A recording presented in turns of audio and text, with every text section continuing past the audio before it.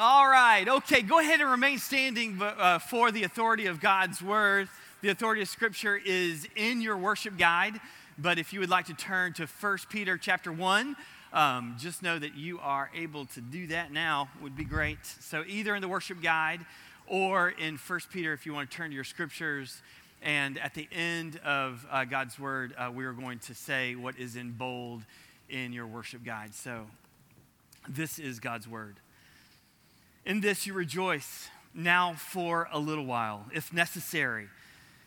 You've been grieved with various trials, so that the tested genuineness of your faith, more precious than gold that perishes, though it is tested by fire, may be found to result in praise and glory and honor at the revelation of Jesus Christ. Though you have not seen him, you love him. Though you do not see him now, though you do not now see him, you believe in him and rejoice with joy that is inexpressible and filled with glory, obtaining the outcome of your faith, the salvation of your souls. For all flesh is like grass.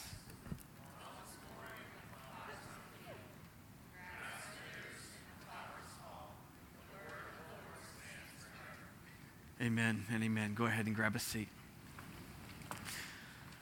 Okay, so welcome to 1 Peter. We are now a couple of weeks into this thing, and let me just remind you that Peter opens with our identity. So we've come through verses 1 through 5, and what Peter is trying to do is he's saying to us our identity is in Christ Jesus. And the reason he wants to do this is because he wants our roots to go very, very deep in who we are before he is going to call us to action. Because he's about to call us into action. Remember, Paul Tripp calls these are fighting words of 1 Peter. But he wants us to realize in the first 5 verses, like who we are and where we are sure, and that comes in the resurrection of Jesus. That our living hope is in Jesus, as well as this idea that we're walking toward our inheritance that is undefiled. So are trials going to come? Is suffering going to come to these churches in modern day Turkey? The answer is yes, but rooted deep down is this idea that Peter really wants to know where we are and where we stand and our roots to grow deep. So, we have resurrection, right? This living hope that's ours. And then we have this inheritance that is undefiled and unperishable. And then we have trials. And it's a little bit like whiplash here in verse 6. This idea of living hope and this grand inheritance and then trials. And so why is that? Because this is the emphasis of the book. So we've arrived at verse 6, and this is the emphasis of 1 Peter, is that we are going to face trials. And yet in this, we are to rejoice in our trials. And that's the conundrum, that's the paradox of our passage. This idea that the people who call on Jesus are able to rejoice in trials. So here's a little experiment, class. What are the things that we rejoice in? What are the things that get us going to really make us excited? How do we rejoice just in general? Well, I bet if you're married in here that on your wedding day, there was a little woot-woot, right? All right, I've been to a lot of your weddings, right? It was a good day. We rejoice in that. It was a wonderful day. You rejoice that after 40 years of being in the desert, when your Georgia Bulldogs finally topple somebody. So, I mean, do you see all go Dogs, that's right. I don't know who said that, but give that man. All right, so you see the confetti, and there are flags, and there's just smiles. You rejoice.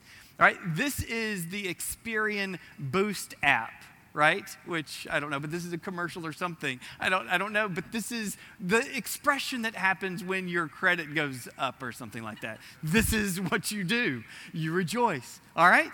And we are in the Olympic season. This is what we do. So we rejoice. We understand what that is. Now let me ask you a question. What are the things that go on when there's discomfort? What happens or what is around you when you're forced to maybe honk your horn? Right? What's going on? What is it when you slam the phone down? Actually, you don't do that anymore. That tells you I was a kid and I had girlfriends in the 80s, just slam.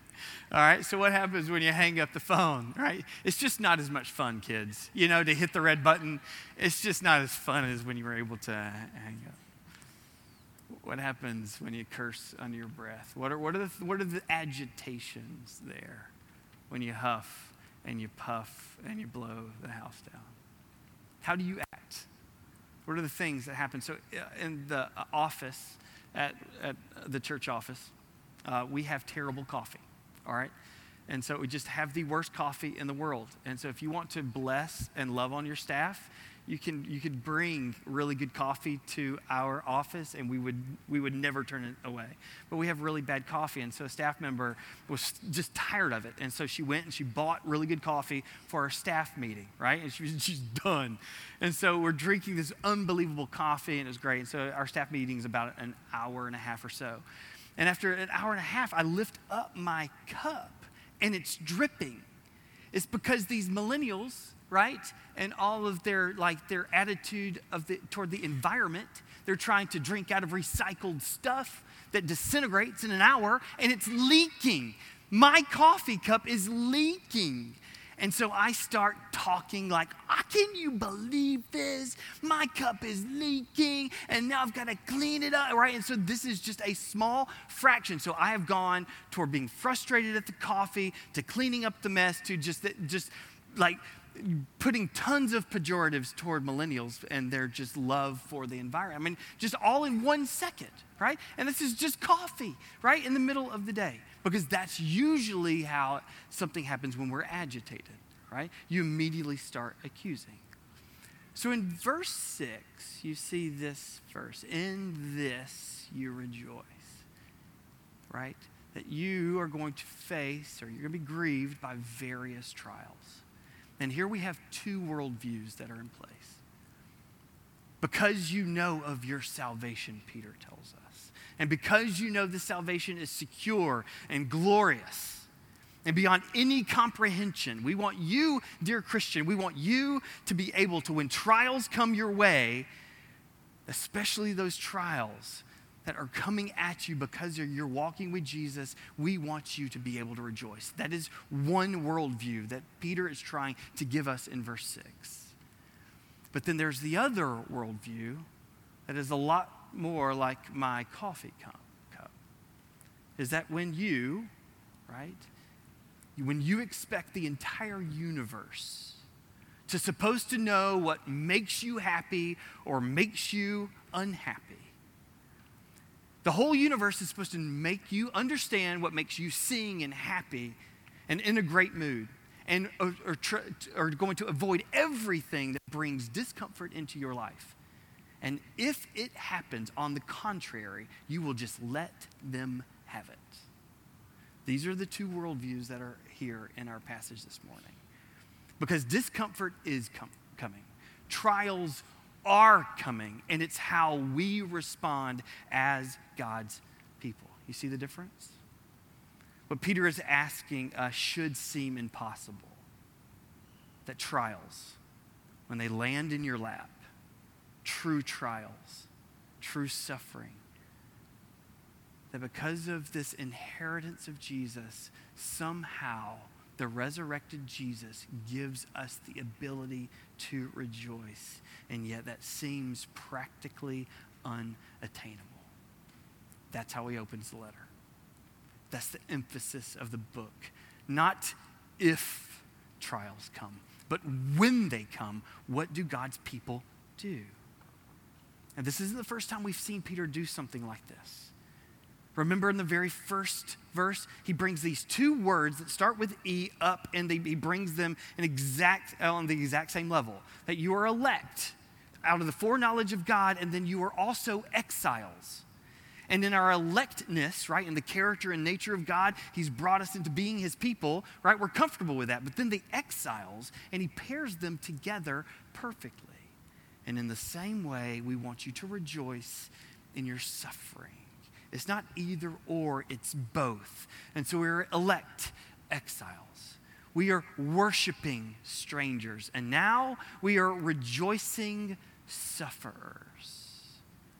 I told you we need to buckle up because these are not hard words whatsoever.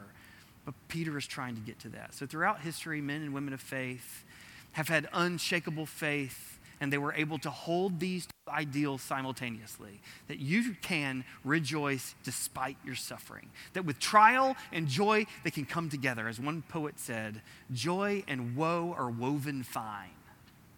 And so if you want a title for this message, it's Joy and Woe Woven Fine.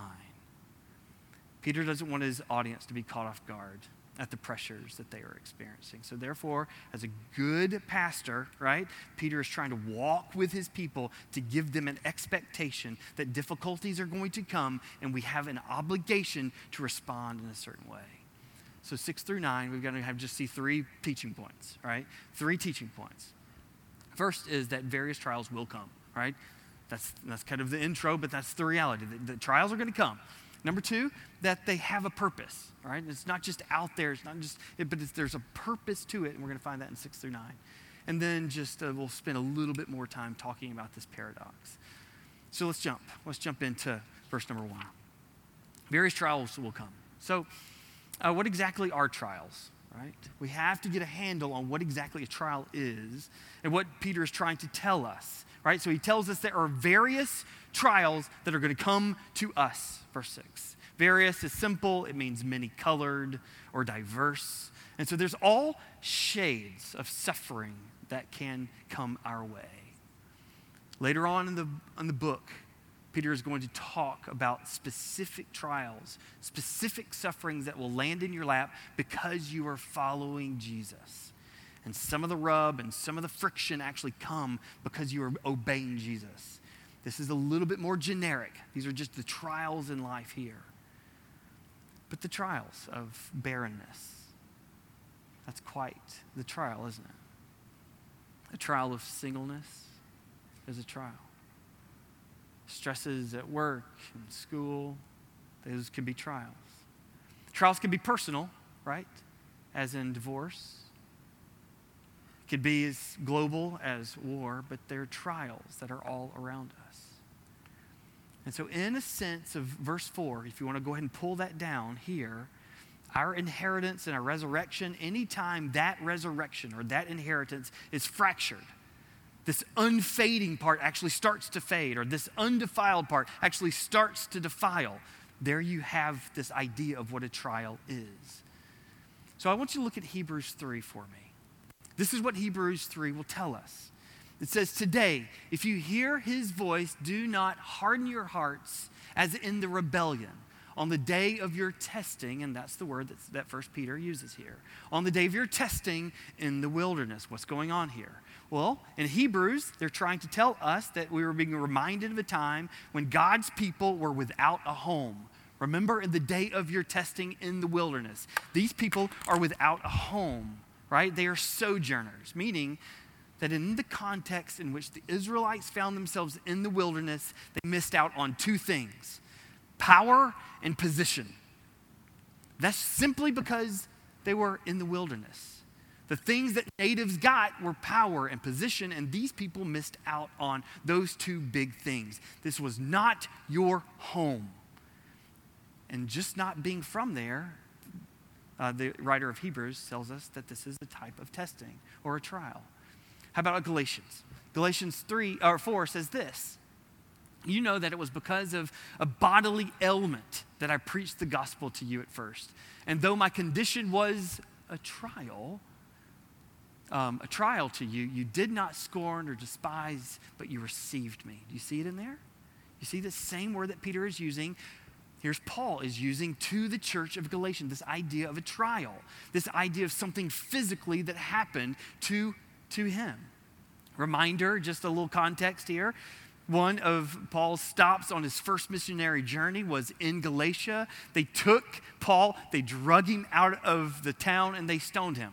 Good thing for context, right? So now we understand that the church of Galatia understood that Paul himself physically, right, went underneath this trial simply for following Jesus. So in the first context, there's some social trials that are happening, some social sufferings. This one is more physical. This idea that physically, because of what he stood or how he stood with Jesus, he underwent this. Let's go to the Gospels. Let's go to the Garden of Gethsemane, Matthew 26. So, could you not watch with me 1 hour? Watch and pray that you may not enter into temptation. The spirit indeed is willing, but the flesh is weak. Same word. This idea here in 1 Peter is now seeing on Jesus' lips here, where Jesus is praying and in conflict with the devil. And in this temptation, he's tempted to flee the cross. Let this cup pass from me. And what happened? Peter was there. Peter, the one who wrote 1 Peter, was there. And he was one of the ones that were being rebuked by Jesus. And Peter slept. Could you not be awake for just an hour? So here, a trial means that you are under an encounter or a direct attack from the devil himself. Social trials, physical trials, spiritual attacks. This is what really matters, socially, physically, spiritually, right? Also known as socially, like just a general trials. Physically, specifically, because of your relationship with Jesus, and more direct spiritual attacks. That's Ephesians 6. So this is what Peter is trying to tell. Not if, but when this comes. And that's why Peter says at the end of the book, he says, be sober-minded and watchful. Be sober-minded and watchful. Peter simply wants us to be aware that if you're following Jesus, there'll be multicolored, different, and various trials that will come our way. Various trials will come.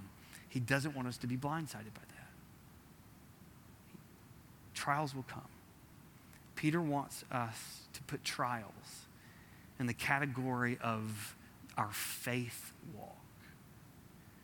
He doesn't want these things to be avoided.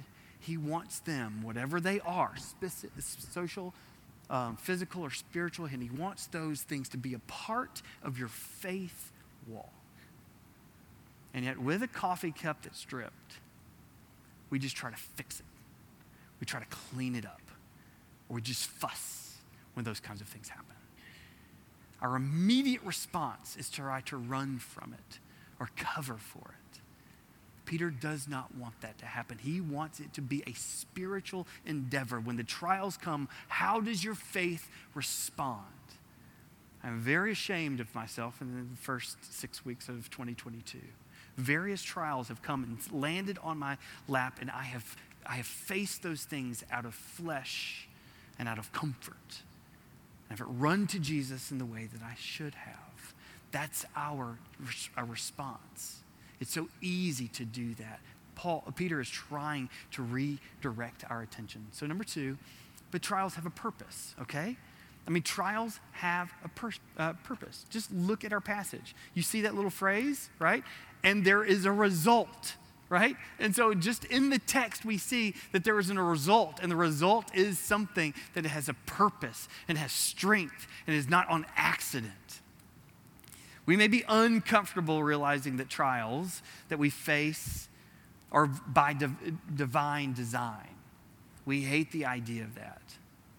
And so, what function do they serve, right? We want you to look at verse 7. Just stare at verse 7, because that's where we're going to be in the second point. And this idea that there is a results-oriented there, and the results may surprise us. We know that these trials are not arbitrary, but instead, they're what I call rife with purpose, rife with design. Because what if they were random? What if they were purposeless? That's when we start to lose heart. And so let's go quickly through this idea of what these purposes are. So just number 1, all right, this idea that these trials have limitations, right? Look at this little phrase, and for a little while. Right? They should bring us some comfort, that they're not omnipresent. So whatever the trial that you have in your life, it has limitations. Can we say amen to that? Have you ever been in the fog? Have you ever been in the darkness? Have you ever been just full of pain? And then one day, the light came. Right? That's just because there's limited. Now, you may be called into a trial that even lasts your entire life, though. But even that has its limitations. Because verse 4 is still very strong, that our inheritance is still imperishable. There is something, this trial, this thing, this weight that will never lift maybe, right? But there's still something that we have a living hope, but they have their limitations. And for that, we're so very grateful. And so this is how Peter will end his book, verse 10. And after you have suffered a little while.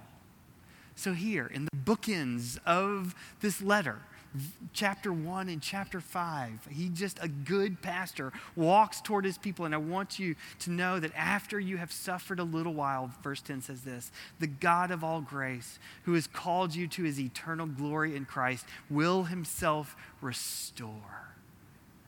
Who needs that word this morning? Who needs that morning that whatever trial you're in, that in a little while, God himself, in eternal glory of Christ Jesus, will himself restore, strengthen, and establish you. I know I need that. It's limited. Number 2, right? Trials strengthen our faith. Look at that gold analogy. Look at this idea of what it does for our faith in verse 7. Our faith is strengthened in the trials we endure. Do you want to have strong faith? This verse says that with strong faith, there actually has to be endurance through the trials. Notice, it is not, if you want strong faith, survive the trial. But this idea of this genuine faith, this purity of faith, this strength of faith, is that how we endure this trial.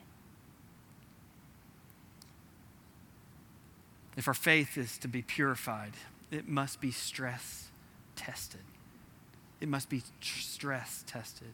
And so that's why he gives us this analogy, this idea of a gold in a furnace. It's like putting gold into a fire to prove its genuineness.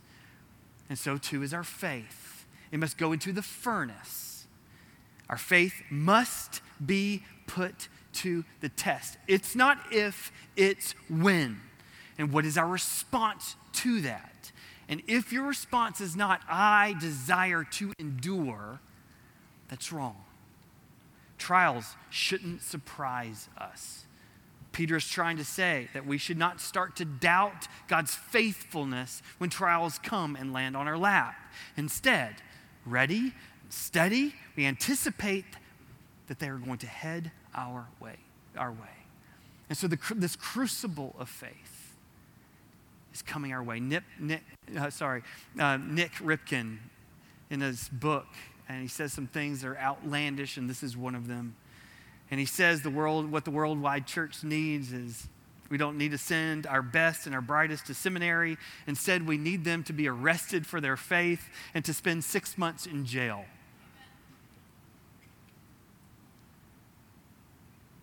It's crucible. He's not wishing hardship, but he's wishing hardship.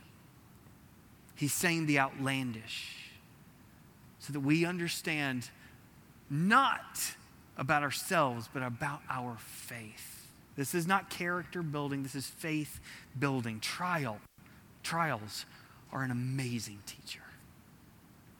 And so why do we move so quickly to compare our trials to other people's? Why do we move so quickly to move to comfort rather than endurance? Why do we try to escape the trials that are here? The reason we compare, the reason we control, the reason that we try to escape is we do not see those trials as spiritual and divine and an opportunity and a classroom with a teacher to teach us what faith is and where endurance may lie. He tells us that there's a smelting process that is good for us, this refining process that is good for us. How many of us, out of rebellion and tears, have shaken our fists and said, Lord, that is not fair? Because it's true. It's not fair. But there's something else going on in the depth and the darkness and the pain and the discomfort. Because our Heavenly Father knows our flesh is weak, He's trying to move us to take a step of something miraculous, actually something supernatural. And He actually wants to prove Himself to us over and over and over, that He is faithful. And so with this intense heat that actually burns away these impurities, what is left after what we call hellish temperatures, what we get is a purified metal. Only afterwards, only after the heat of verse 7, only afterwards do we see what is right and true and precious. It is only then that jewelers' eyes began to sparkle, because jewelry is being made in that process. It's only when Wall Street investors begin to get all puffed up, because that's when the bullion has been made. So what purpose is this trial? The purpose of trial, quite simply, is to burn away the junk, to burn away all of the impurities. Do we want to welcome them? No, right? But when we're in them, it's an opportunity to burn away. And so our trial and our test is this our exam with this really rich metaphor. Because what does a jeweler do with a block of ore? It's worth almost nothing. It's just a paperweight at best. And yet, when he purifies it, right? When it is strengthened, when there is beauty, when there's utility, it comes into something that we love. So I want you to think about your very favorite piece of jewelry. What's your favorite piece of jewelry? And why?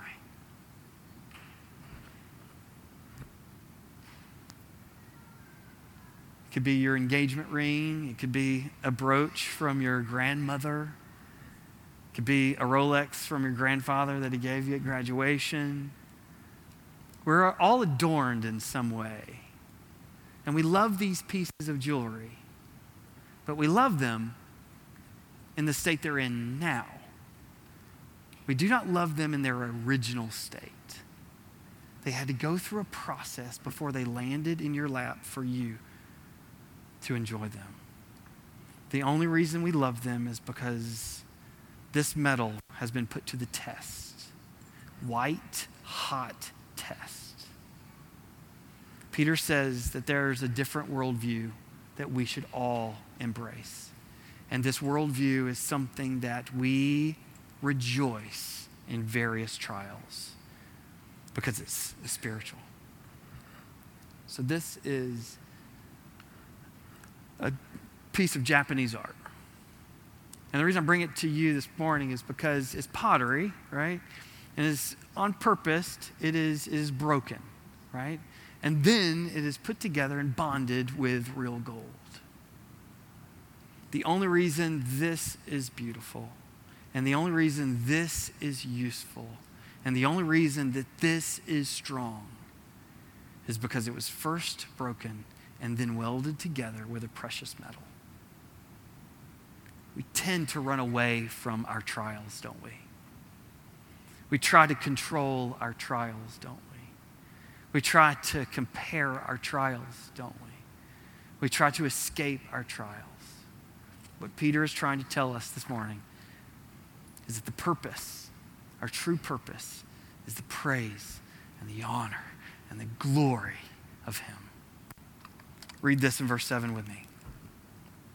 So that the tested genuineness of your faith, more precious than gold, that perishes though it has been tested by fire, may be found to result what? In praise and glory and honor at the revelation of Jesus Christ. I want you to turn to Revelation 5.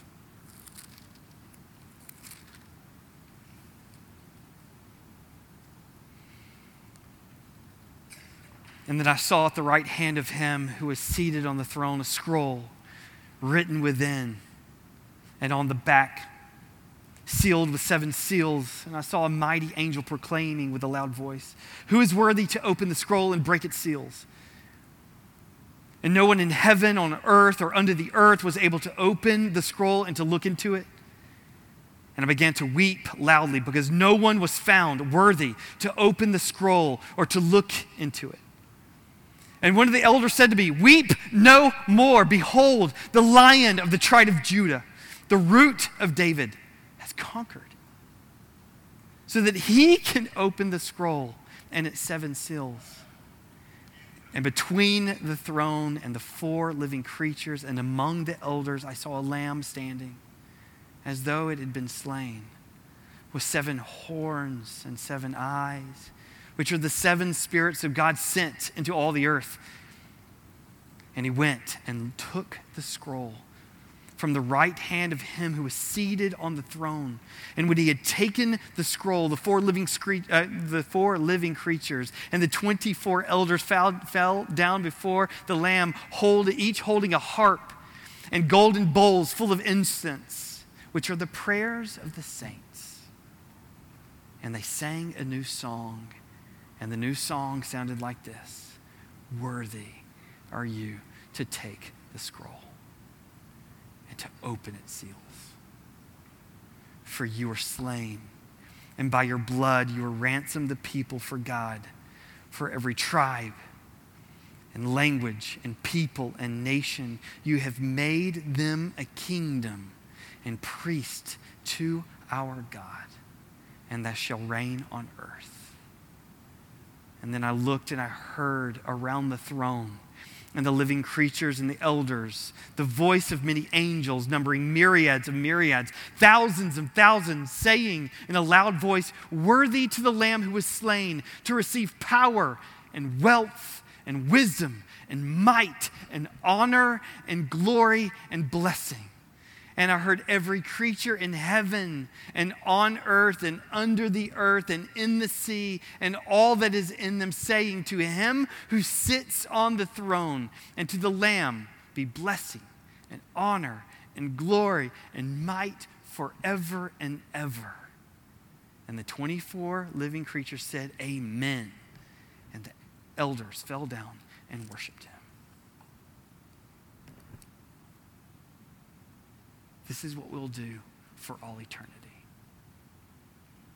And in verse 7, he says, in that exact same response, when trials come your way, that same response is possible in the middle of your trial. Let's not wish them away. Let's not run from them, but engage appropriately as a place that will strengthen our faith. And lastly, really quickly, this idea that at the beginning of our passage it says rejoice, and at the end of our passage it says with joy inexpressible. This paradox of rejoicing and suffering. This idea that trials and joy can be bound together. And why do I know that?